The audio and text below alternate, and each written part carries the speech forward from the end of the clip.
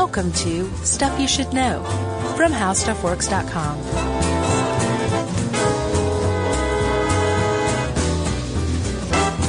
Hey, and welcome to the podcast. I'm Josh Clark. I almost forgot who I was for a second.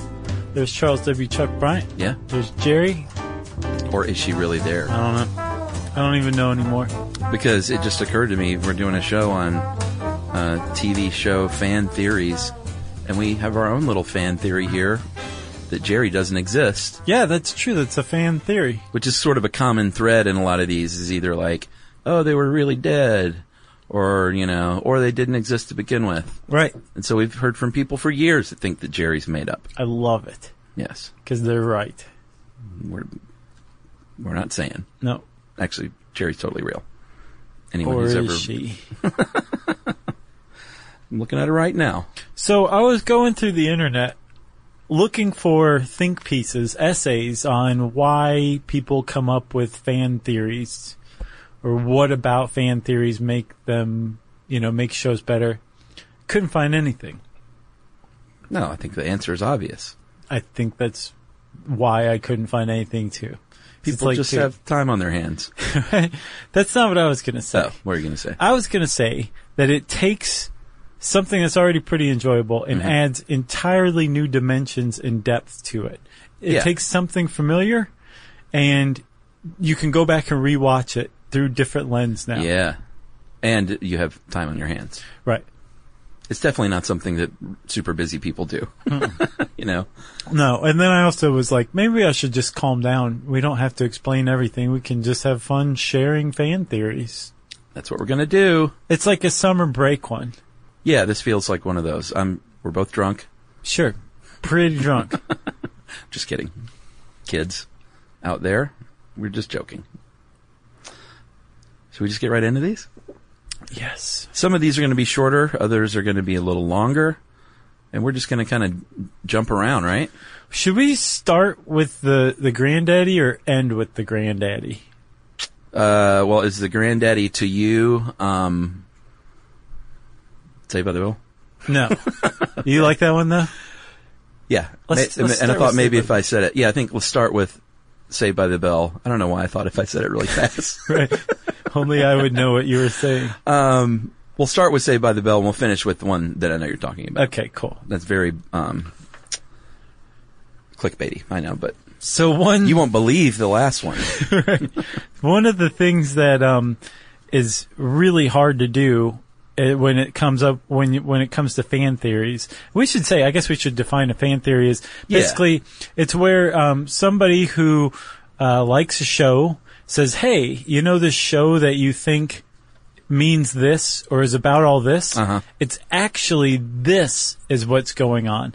Almost all the time it's just somebody's idea, but the part of the backbone of a fan theory is that it has to hold up in just about every circumstance. Yeah, and I'll get one out of the way quickly as a bad example. Okay.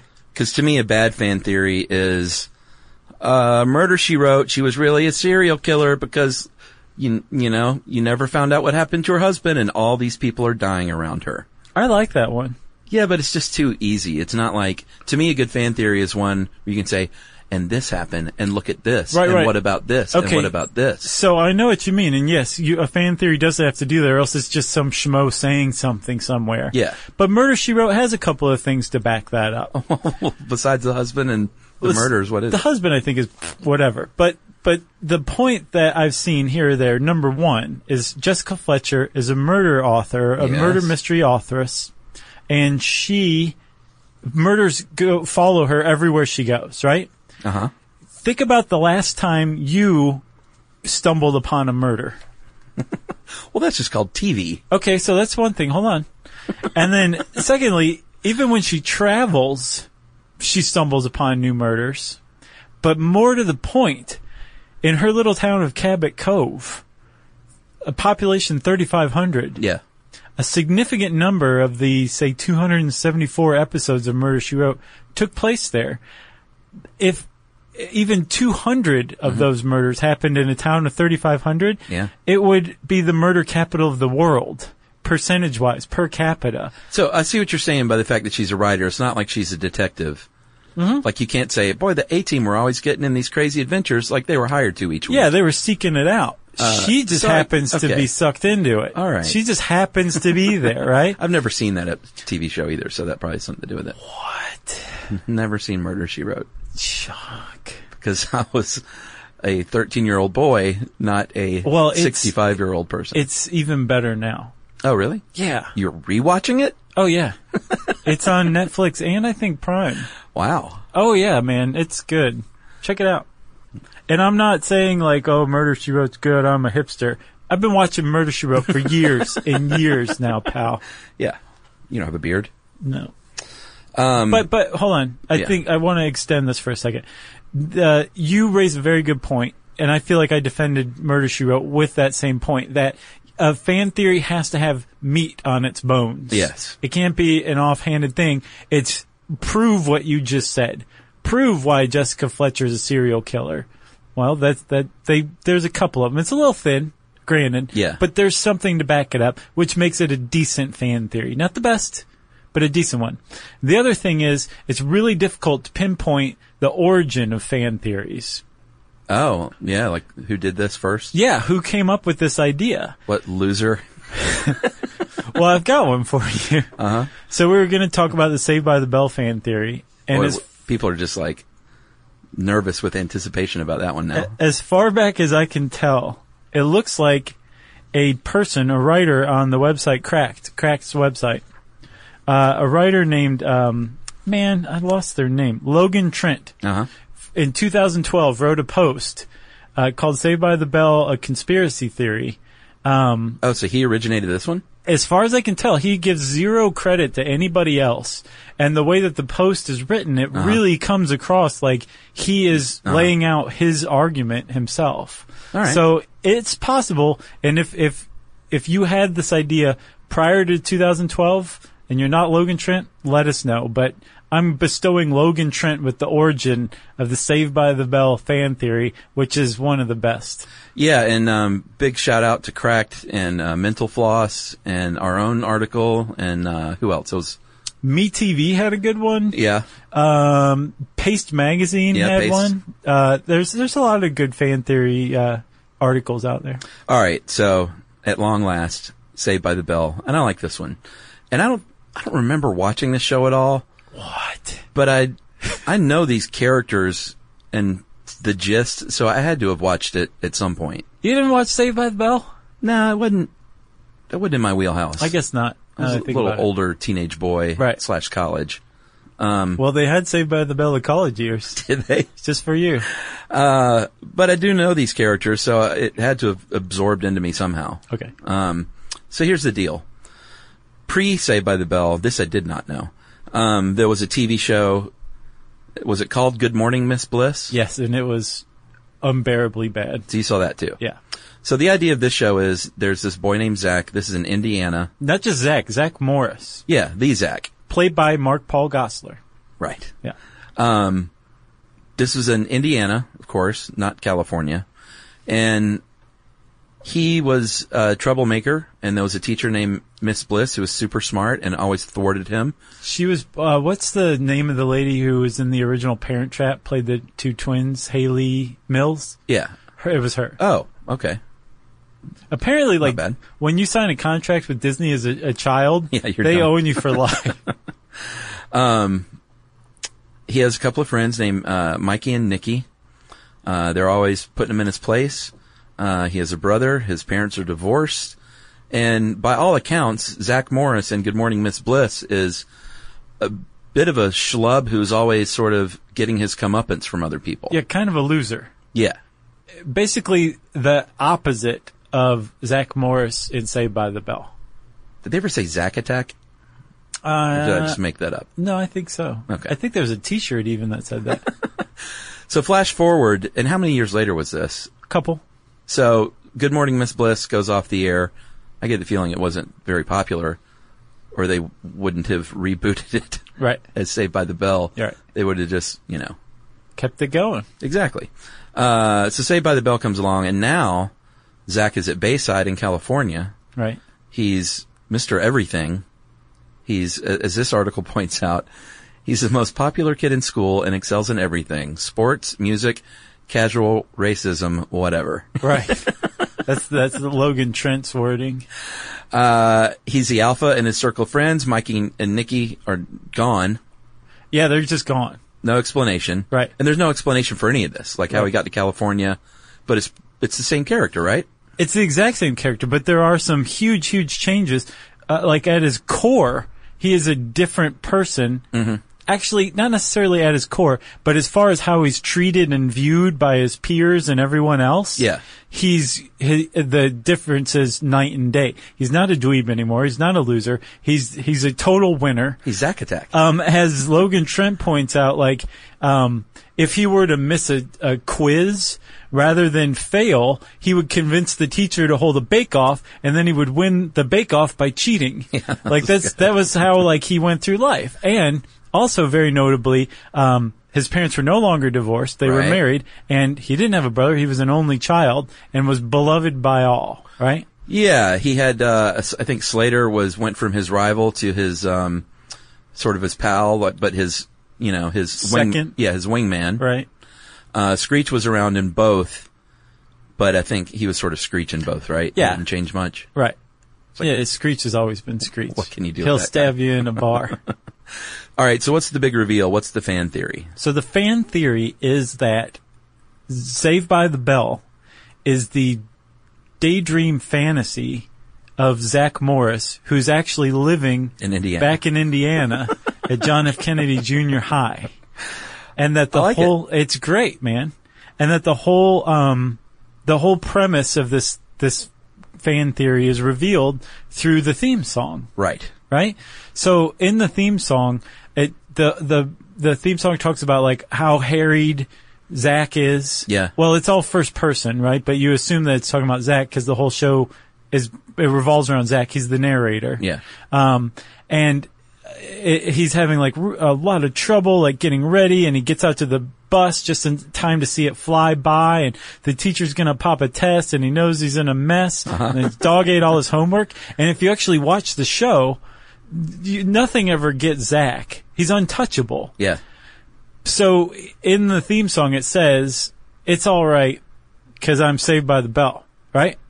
Yes. Which this fan theory suggests that once he settles into either settles into class and starts daydreaming, or gets home at night and starts dreaming, he can go off to Bayside where he's the biggest winner around. That is the bell. Right. So the fact that these lyrics, by the time I grab my books and I give myself a look, I'm at the corner just in time to see the bus fly by. And then eventually riding low in my chair so she won't know I'm there, meaning the teacher. Right. This all is Zach in Indiana. Right. It describes a different person. It doesn't make any sense that these lyrics, if you had not known that was a show that existed, right, and all you knew was Saved by the Bell, these lyrics don't make any sense. Exactly. But they do if it is all a fantasy in his imagination. Sadly, it also makes sense if you think that the producers hired the composer before they were really aware of what the show was going to be like. And that's what the composer came up with lyrics-wise. Yeah. It's not nearly as fun. Well, the other thing I like about fan theories is that they are almost 100% not real. Right. It's just fans having fun. Yeah. But I do like the idea to imagine like some subversive writer that's like, oh, well, here's what we'll do. Right, exactly. This is all an elaborate fantasy yeah. of this Zach guy. I've got one other thing that I think the Cracked article points out. If not, someone else came up with it later.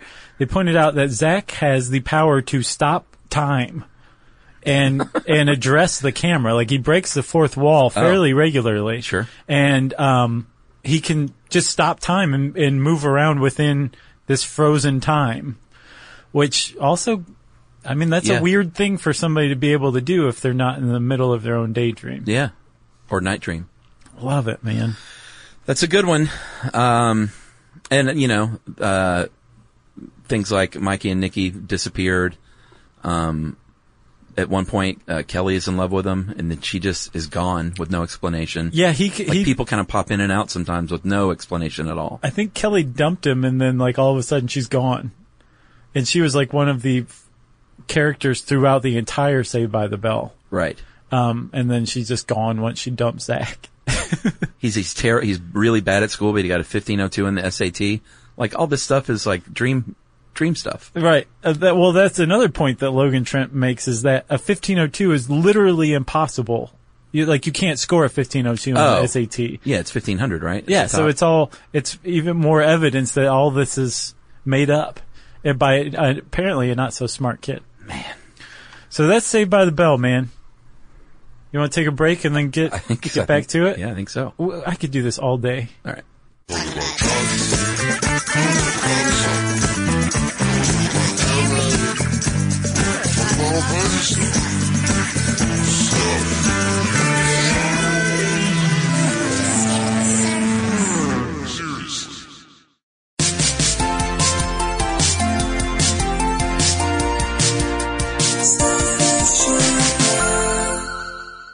All right, we'll go through a couple of quicker ones here.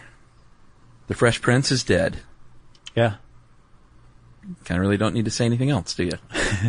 Well, in the TV's theme song, where he talks about getting in a fight, and that's the whole reason he's sent to Bel Air. Yeah, The Fresh Prince of Bel Air. It's a TV show from 1990 to 96. Mm-hmm. And the rap that Will Smith, the real life Will Smith, actually plays a character named Will Smith. Right. And he talks about getting in a fight and getting sent off to Bel Air to get out, to get him away from the rough neighborhood in, Philly? Right. West Philadelphia.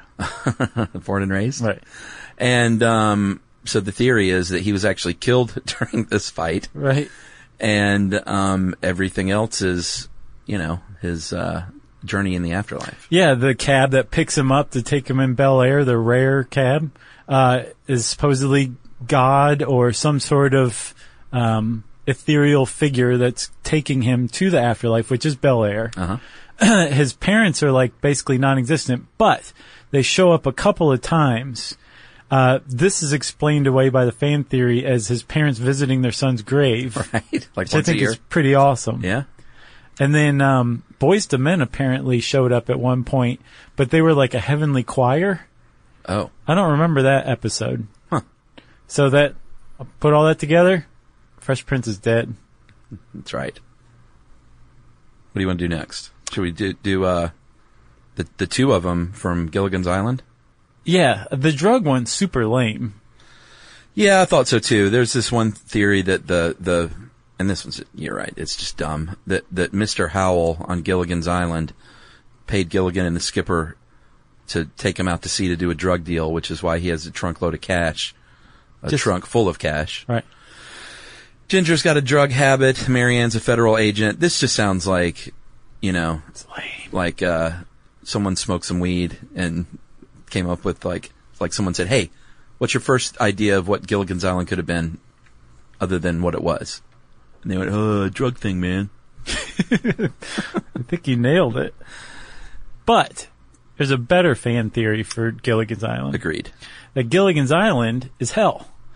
That this, like the Fresh Prince of Bel Air, takes place in the afterlife, but not in heaven, in hell. Or at least in purgatory. That the Minnow's shipwreck caused everyone on board to drown. And that in hell, each one of the characters represents one of the 7 deadly sins. Ginger's lust. Marianne is envy. Professor is pride. Thurston Howell, of course, is greed. Mrs. Howell, I've seen as sloth. And gluttony. Seen that too. I've also seen Skipper as either gluttony or wrath. Wrath makes a lot more sense. And then Gilligan is sloth or is Satan himself. Yeah, and one of the giveaways for Gilligan being Satan, well, there's 2 of them. One is that he's always wearing a red shirt. Oh, well. So obviously Satan. Because Satan wore a red rugby shirt. Right. And then he's always, although it seems like it's always accidental, he's always thwarting their plans. Like every time they get something going to get off of the island, right, Gilligan is the one who somehow screws it up and they're stuck there again. So he's keeping them in hell. And this one actually has legs. Yeah, apparently Sherwood Schwartz, the creator of Gilligan's Island, in a book confirmed that they did, it was his idea that they did stand for the 7 deadly sins. Yeah. Is that right? Yeah. So there you go. One of the rare fan theories that actually was true. And I'm I wonder sure if whoever thought of that was like, no. Yeah. I was right. Well, that makes me wonder if somehow it got out or something. Maybe. Or he was retroactively just being like, yeah, that's what I meant. I'm Sherwood Schwartz. Here's a quick Spock from Star Trek one that I kind of liked. We'll do both of the Star Trek ones. How about that? Okay. And I'm on record as not having watched Star Trek. Yeah, me neither. But in Star Trek 6, The Undiscovered Country.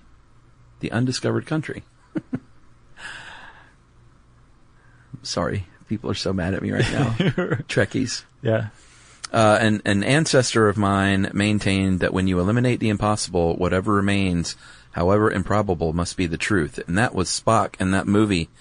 And the source of that was Sherlock Holmes himself from The Sign of Four from an 1890 book.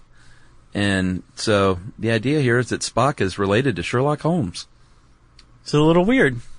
How about that? But I could see it. I mean, they're both pretty rational. Yeah.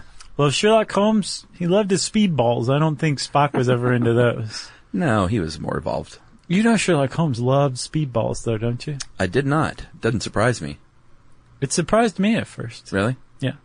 So there's another Star Trek one. I love this one. That Andy Griffith is the pre-apocalyptic world that leads into Star Trek. And this one is pretty awesome. So it's based on a Star Trek episode, Chuck, Miri, M-I-R-I, yes. like Siri, but with an M. Yeah. And in this episode, the Star Trek crew beams down to Earth, and it's very obvious it's Mayberry. But it's like a post-apocalyptic Mayberry. Mm-hmm. And it's peopled entirely by kids. And the reason why it's peopled entirely by kids is because some disease has broken out where you die at the onset of puberty. Yeah, and it's, it is Mayberry because it is Mayberry. It's literally the same backlot right. that they shot both shows at. Yeah. And they just outfitted Mayberry to be post-apocalyptic right down to like Floyd's Barbershop. Yeah, but I think they just scratched out Floyd. They scratched out the F and it just said Lloyd. Oh, did it? I don't know. I think it said Floyd's. Did it really? Yeah. Oh, it's that on the nose, huh? I think so. Oh, this one's great. This is a great fan theory. Does that seal it for you then? Well, there's another part too that the kid who played Barney Fife's cousin Virgil, he actually appears in this Star Trek episode. What? Yeah, so it's full circle. Gene Roddenberry was like, I'm going to come up with a fan theory. No one knows what those are yet, but I'm going to lay it down for him decades from now. Pretty when good. The internet comes around. I don't know what that is, but it's going to be something. I'm Gene Roddenberry. You know, the beginning of Andy Griffith when they're, walking down to the lake and he skipped the stones on the lake. Yeah. It's like right in the Hollywood Hills. Is that right? Yeah. My brother drove me up there one time and he's like, "This look familiar?" I'm like, And he started whistling the theme song and I was like, "No." Wow. He said, "Yeah." And he's like, "The Batcave's like over there." Oh, yeah? Yeah, and it sort of, killed my dreams. Well, same with MASH, too. That's like the Hollywood Hills. Or yeah, not Hollywood Hills. Malibu. It's, is it Malibu? Well, like the mountains behind Malibu. Right. When you fly into LA, you can, and you're looking for it, you're like, oh, I totally see that. What we're talking about is the helicopter in the opening montage for MASH. Yeah. Was like it's supposedly flying through Korea, but sure. It's actually it's California where they were shooting, which is way cheaper to shoot. Yeah, I shot a TV commercial over there. And I think we talked about this before. There's, one of the Jeeps is still out there. Oh no, I don't remember that. Rusted out and overgrown with weeds. Huh. And, but yeah, it's like an old army Jeep. Yeah. There are a couple of little remnents. Jamie Farr's still out there like, hey, how you doing? Thanks for visiting. You need anyone today? Can I get a lift back? You need a background? I'm cheap. That's terrible. Is he still around?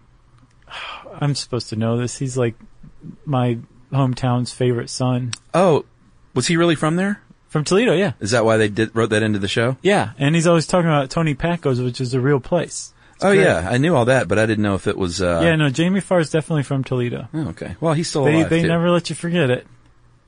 Yeah, he's 82. Hey, Jamie Farr. Godspeed, sir. What else we got? So, This one's one of my favorites. This is a good one. Garfield Oh yeah. is dying alone in an abandoned house. Yeah. And everything that you've seen in all except, I believe, 6 of the Garfield strips, all of them that have been going on since 1977, is the hallucination of a dying, starving cat in an abandoned house. Yeah, I was way into Garfield. Yeah, Garfield was great. Bought the books. Yeah. Garfield and Bloom County were my 2 biggies. I was never into Bloom County. Oh man, I loved it.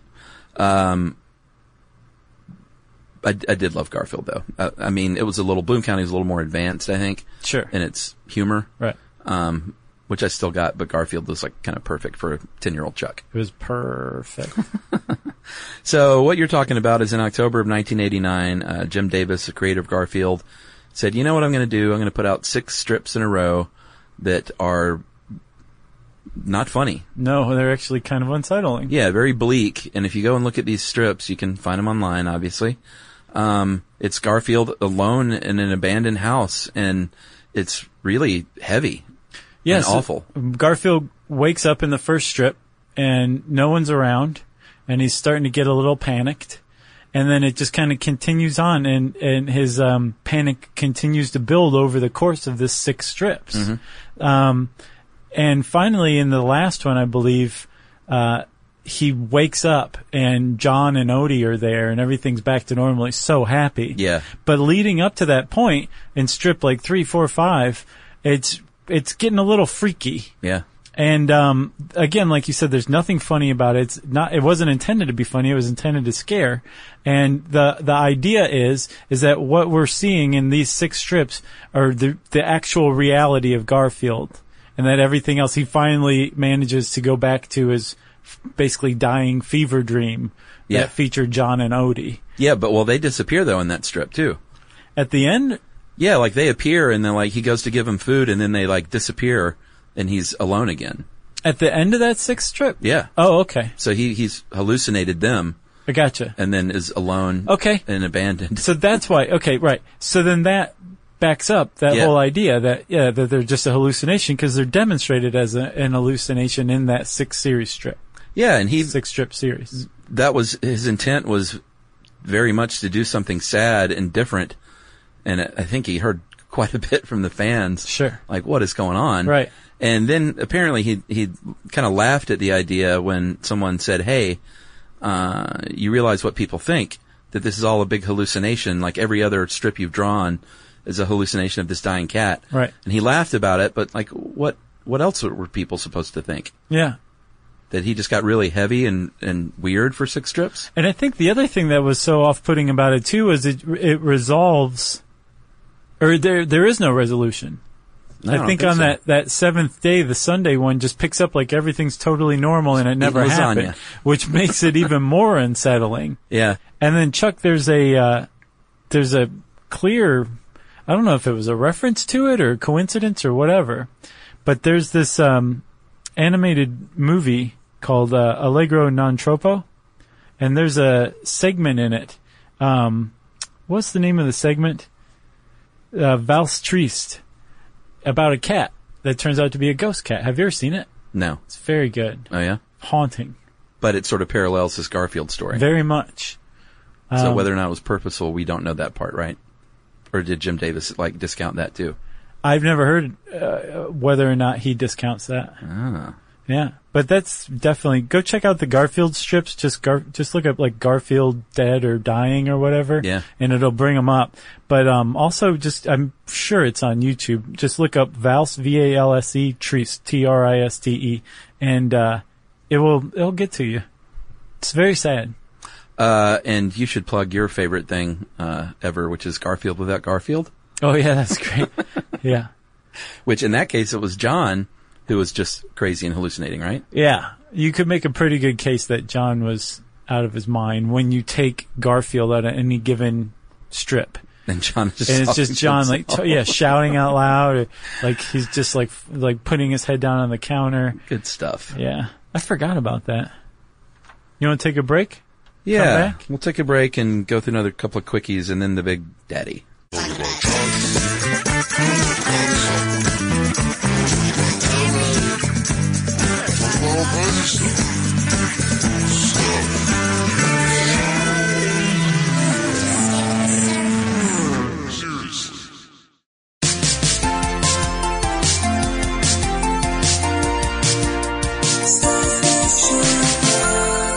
All right, did you see this Breaking Bad one? Yeah. This one has spoilers for Breaking Bad and a little bit of The Walking Dead. So if you haven't seen that, tune out. But there is a theory that's actually, I think, kind of cool, because I love both shows, Breaking Bad and Walking Dead. Right. That the blue meth from Breaking Bad is what caused the zombie outbreak in The Walking Dead. Yeah. And not bad. Yeah, but I mean, it seems like they're totally unconnected until you start digging in there.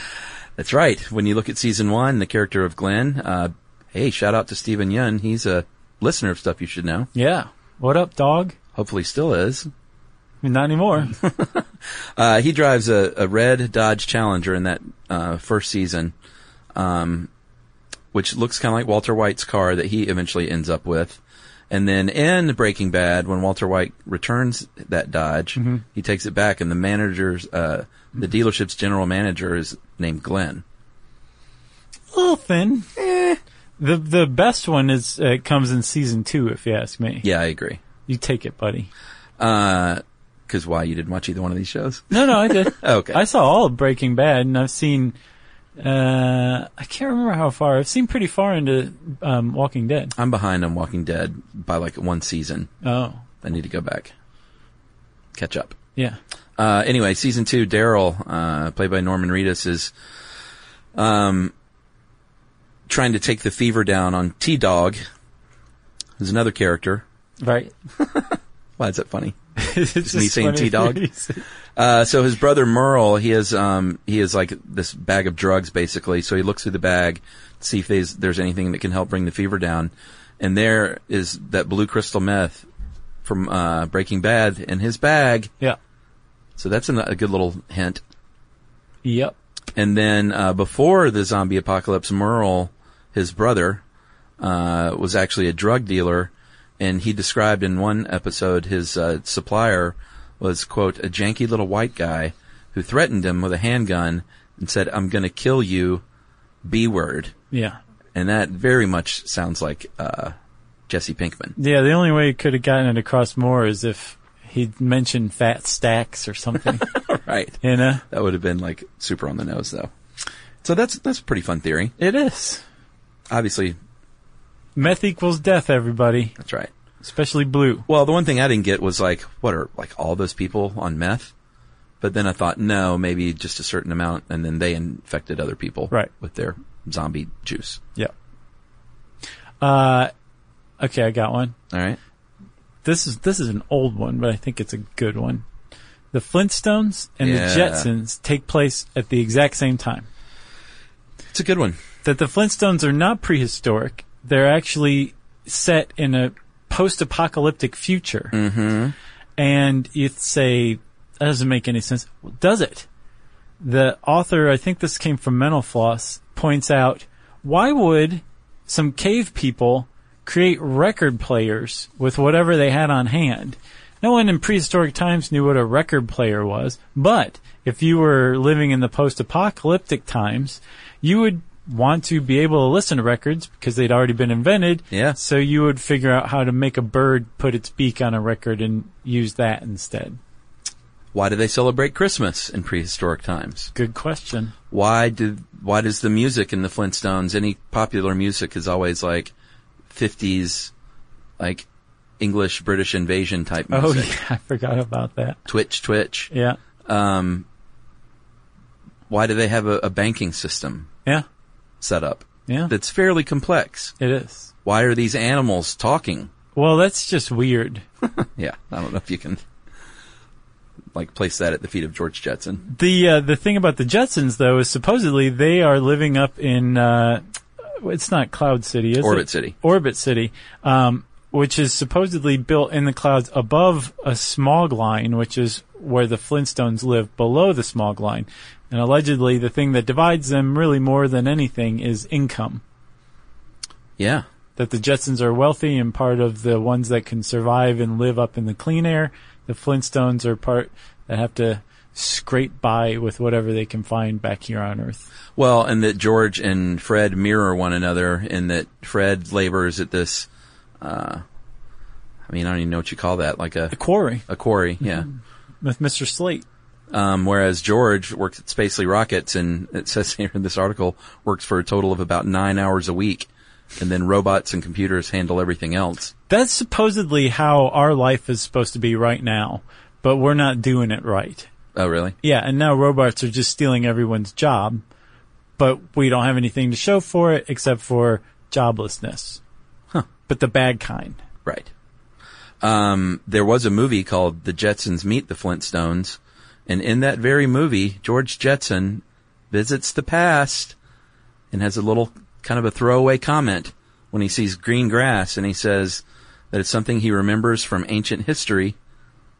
Right, so that one kind of undermines the whole idea. Oh, I don't know. Well, if he's saying that he remembers it from ancient history. Oh, I see that part.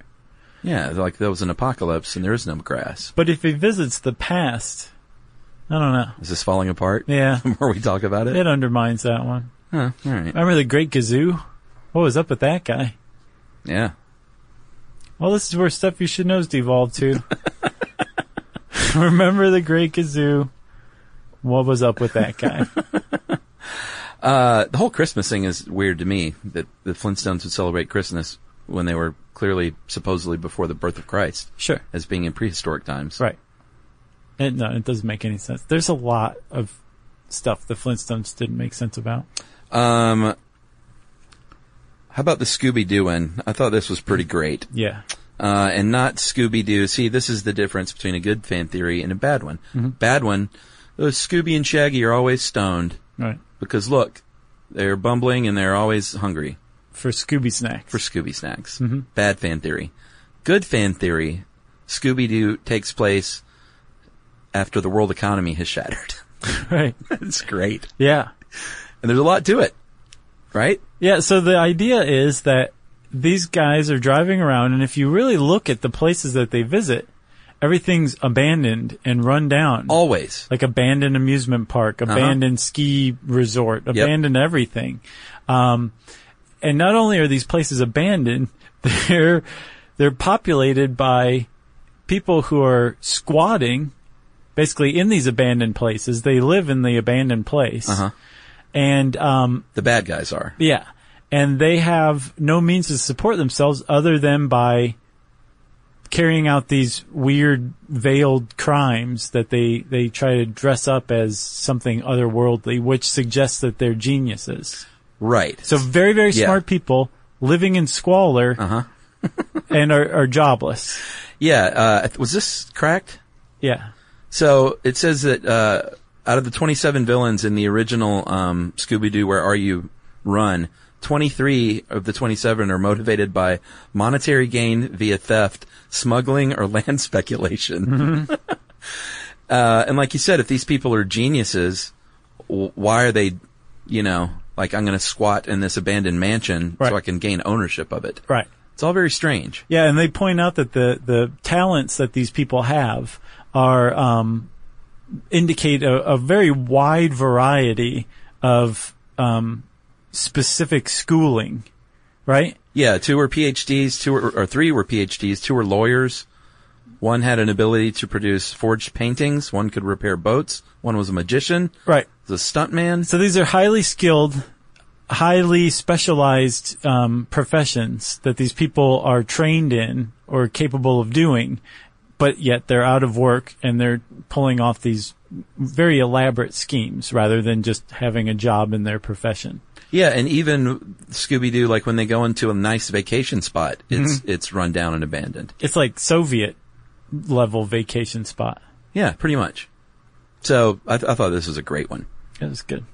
At the very least, they had some reason to not just have it be like normal society that they were living in, and like they would, like when you go back and look at them, they were weird. Weird settings for shows. Really sparsely populated. because it's animated. There's no reason to do that. Yeah. I could see if you were like, oh, we don't have much of a budget, so Right. we got to go shoot at this abandoned amusement Right. park. But if they are at a restaurant, they're almost invariably the only people there. Have you ever noticed that? Yeah. It's like a really empty series. It's cool. It makes it a little more haunting. I like it. You ready for the last one? All right. I think we've waited long enough. This one is based on the television hospital procedural drama St. Elsewhere. Right. Which, St. Elsewhere, if you watched it, or even if you didn't, and you just are a fan of like famous endings of TV series, St. Elsewhere was very famous for its ending in that, also famous for having a bunch of like big stars early on in their careers. Yeah. Howie Mandel, Denzel. Yeah. Ed Begley. Yeah. Beggs. A lot of other people. But it very famously ended with, at the very end, it showed a shot of the hospital with the snow falling, and then you pull back and you realize that was actually a snow globe held by a boy. Right. And it's kind of mind blowing. It's like, oh my god. Right, because again, this is was like it real? If you watched ER or anything, Scrubs, any normal show about hospital life. Yeah. And it's about hospital life. That's what St. Elsewhere was about. Yeah. You know, it was weird and quirky, but it was about a hospital. So the idea TV drama that the last scene of, I think 6 seasons. Yeah, 6 years, 137 episodes about life at a hospital and the characters that inhabited and worked at this hospital. Yeah. The hospital's in a snow globe. This is totally out of left field, right? Yeah. To make it even weirder, in walks who had up to this point been the director of surgery, I think, Donald Westfall. He's the medical director of St. Elsewhere. Yeah. He walks in. He's clearly not a doctor. He's not dressed like one. He's like a construction guy. Yeah, the way he's talking, he's super like blue collar all of a sudden. And he walks into the room where the boy holding the snow globe, whose name we will find out is Tommy Westfall, he is Donald Westfall's son in the series St. Elsewhere. Yeah, he had been on the show, but he was never like a big character or anything. And he had autism. And in walks Donald Westfall, who's now a construction worker, and says he's talking to his own father. He's like, I don't get it, Pops. He just sits around and looks at that snow globe all day. I wonder what he's thinking in his head. Which suggests pretty strongly that everything about St. Elsewhere, all 137 episodes, took place in the mind of Tommy Westfall, this boy with autism who's sitting there staring at his snow globe. Yeah, I mean, in fact, it was even more on the nose than that. He actually says, I don't understand this autism thing, Pop. He's my son. I talk to him. I don't even know if he can hear me. He sits there all day long in his own world, staring at that toy. What's he thinking about? Right. Like, they didn't need to say all that. They should have just, to me, showed that and showed him coming in as a construction guy. Right. And maybe just looked longingly at the sun. Sure. But he's kind of like, you get it, everyone? So America is sitting there like, what? Yeah. At the time, this is what, 1988, I think, when it went off the air. All of America. It was just like, what just happened? That's really weird. Uh-huh. But then in 2002, it started to get even weirder, right? Yeah. Because there's a TV writer named Dwayne McDuffie, and he wrote a post called 6 Degrees of St. Elsewhere. And he points out, wait, everybody, if all of St. Elsewhere took place just in Tommy Westfall's mind, then that means that there's a significant amount of NBC shows that also are just in Tommy Westfall's mind. Uh-huh. It's come to be called the Tommy Westfall hypothesis or the Tommy Westfall universe. Multiverse. Okay. Yeah. And it just spreads and spreads and spreads. And there's a really good, Paste article called Tommy's World, the TV legacy of St. Elsewhere's Tommy Westfall universe, is pretty much the definitive outside post on it. Yeah. And it lays out a pretty good thread of how shows are connected. And since they're connected, that means that they're all taking place in the mind of this boy with autism, Tommy Westfall. Right. And it goes a little something like this. Some of the doctors from St. Elsewhere went to Cheers one time. Okay, so that means Cheers is in Tommy Westfall's mind. Frasier was a spinoff of Cheers. Check. So that means Frasier isn't real. Yeah. You getting this? We don't need to say that after each one, do we? I think it really drives the point home if we... The John Larroquette show, which was actually pretty good. John Larroquette's great. Mm-hmm. And that show was very underrated. But the lead character played by John Larroquette was John Hemingway. He called in one time on Frasier's talk show. Yeah. On Frasier. He was one of the call-ins. Okay. As that character. Right. Fake. So now John Larroquette's universe Right. is in Tommy Westfall's mind. That's right. So on the John Larroquette show itself, they mention Yo-Yo-Dine as a company. A tech company. Right. Yeah. And in Star Trek, Yo-Yo-Dine made technology used by the Enterprise crew. Yo-Yo-Dine. Right? Right. Yo-Yo-Dine, so that means Star Trek is in Tommy Westfall's mind. That's right. Yo-Yo-Dine appears again in Angel, the TV show, Joss Whedon's Angel. Mm-hmm. It was part of the, I think he was a client of the law firm Wolfram and Hart on Right. Angel. Okay.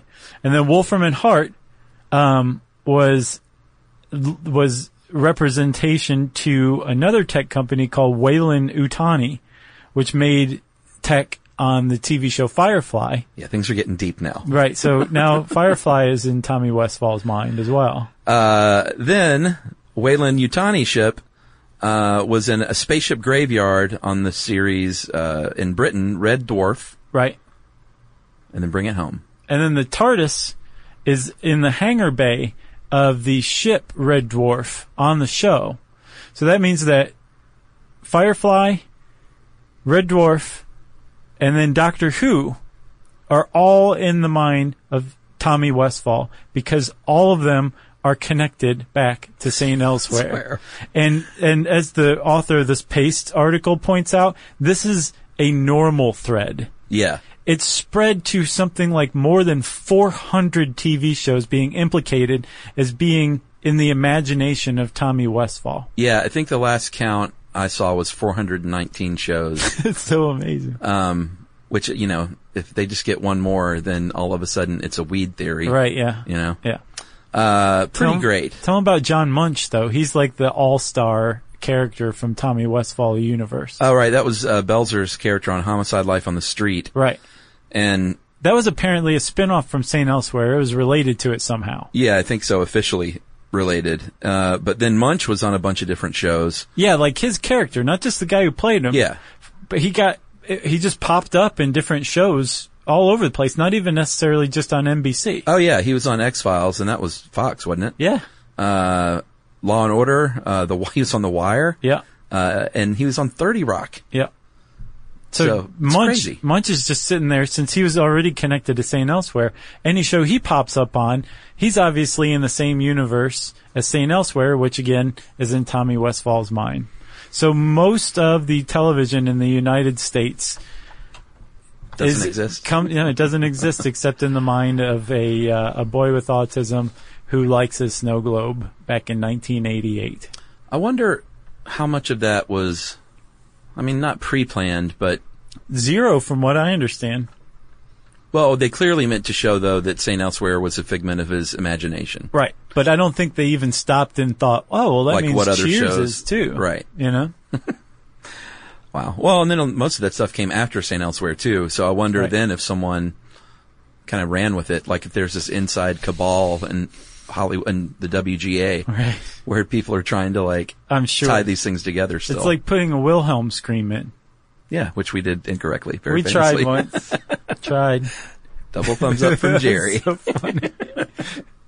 Well, yeah, that was an SYSK gem. Yep. You got anything else? No, sir. Well, if you want to know more about TV fan theories, you can go find them on the internets. So Or go hey, look. send one in, though, if you have one that we didn't talk about. Yeah, a good one, though. We defined what a fan theory is. Right. Okay? So a good one. Yeah, and nothing from Lost. Yeah. Yeah. Just don't bother. If you already said all that stuff, so since I already said all that stuff, it's time for listener mail. I'm going to call this Hidden Whiskey. Remember our live show in Vancouver? We talked about the Canadian Club had a very special promo in the 80s where they hid cases of whiskey all over the world, like a big scavenger hunt. And not all of that whiskey was found. Remember that? Yeah, I remember. So this guy, Chris Ortloff, writes in about that. He said one of them was hidden in Lake Placid, New York, a year before the 1980 Olympics, and supposedly was never found. And a few years ago, more than 3 decades later, my mother picked up the trail when she discovered that it was possibly still out there. Nice. I love it. This guy's mom was like, "What? Free whiskey?" I think she was just like, sounds like an adventure. Sure, you know? I'm just kidding. Or, you know, maybe she wanted the free whiskey too. A fan of cryptic crossword puzzles, word games, and snowshoeing, the allure was too much for her to pass up. Oh, well, there you have it. Yeah. Plus, she really liked whiskey. She tracked down a man in Connecticut who had previously searched for it, spoke with customer service at Canadian Club even, and with a couple of other leads, she spent months turning over the clues, checking current and historical maps, and hiking through the woods and fields around Lake Placid. Love this guy's mom. Yeah. I sat down with her a few times with my thinking cap on in hopes of unraveling the mystery, as did many of her friends and relatives. And we have lots of research and speculation amassed as a result. And I was really kind of nervous reading this. I was like, she found it. Right. She didn't find it. No. Sadly, after all the effort and intrigue, we still have no idea where it is. Maybe some kids took it years ago. Could be completely buried by leaves and twigs by now. Or maybe it's still waiting to be found and someone else can crack the case, so to speak. Blame it on leaves and twigs. If you or any listeners want a chance of some by now vintage Canadian whiskey, though, for the very least an enriching walk through the pristine northern New York wilderness, the clues as originally printed in the CC ad are as follows. And then he gave them to me, so you can just look that up on the internet. They're out there. It's really them long. to yourself? Well, I mean, I can't read them all. It's super gotcha. long. Get out your decoder pins. Happy hunting, and do share one with me if you find it. That is from Chris Ortloff. Thanks, Ortloff. We appreciate that. You have the last name of a person who's only called by their last name. And Mrs. Ortloff, or at the very least your mom, I don't know if that's her name. Madam Ortloff. Ooh, I like that. The great explorer and adventurer. That's how she shall forever be known. Yeah. Well, thanks, Ortloff and Madam Ortloff. If you want to get in touch with us to tell us something cool that your mom's done, we want to hear that kind of thing. Just in time for Mother's Day, too. Yeah. You can tweet to us at SYSK Podcast or Josh Clark. You can join us on Facebook.com/StuffYouShouldKnow or /Charles W. Chuck Bryant. You can send us an email to StuffPodcast@HowStuffWorks.com. And as always, join us at our home on the web, StuffYouShouldKnow.com. For more on this and thousands of other topics, visit HowStuffWorks.com.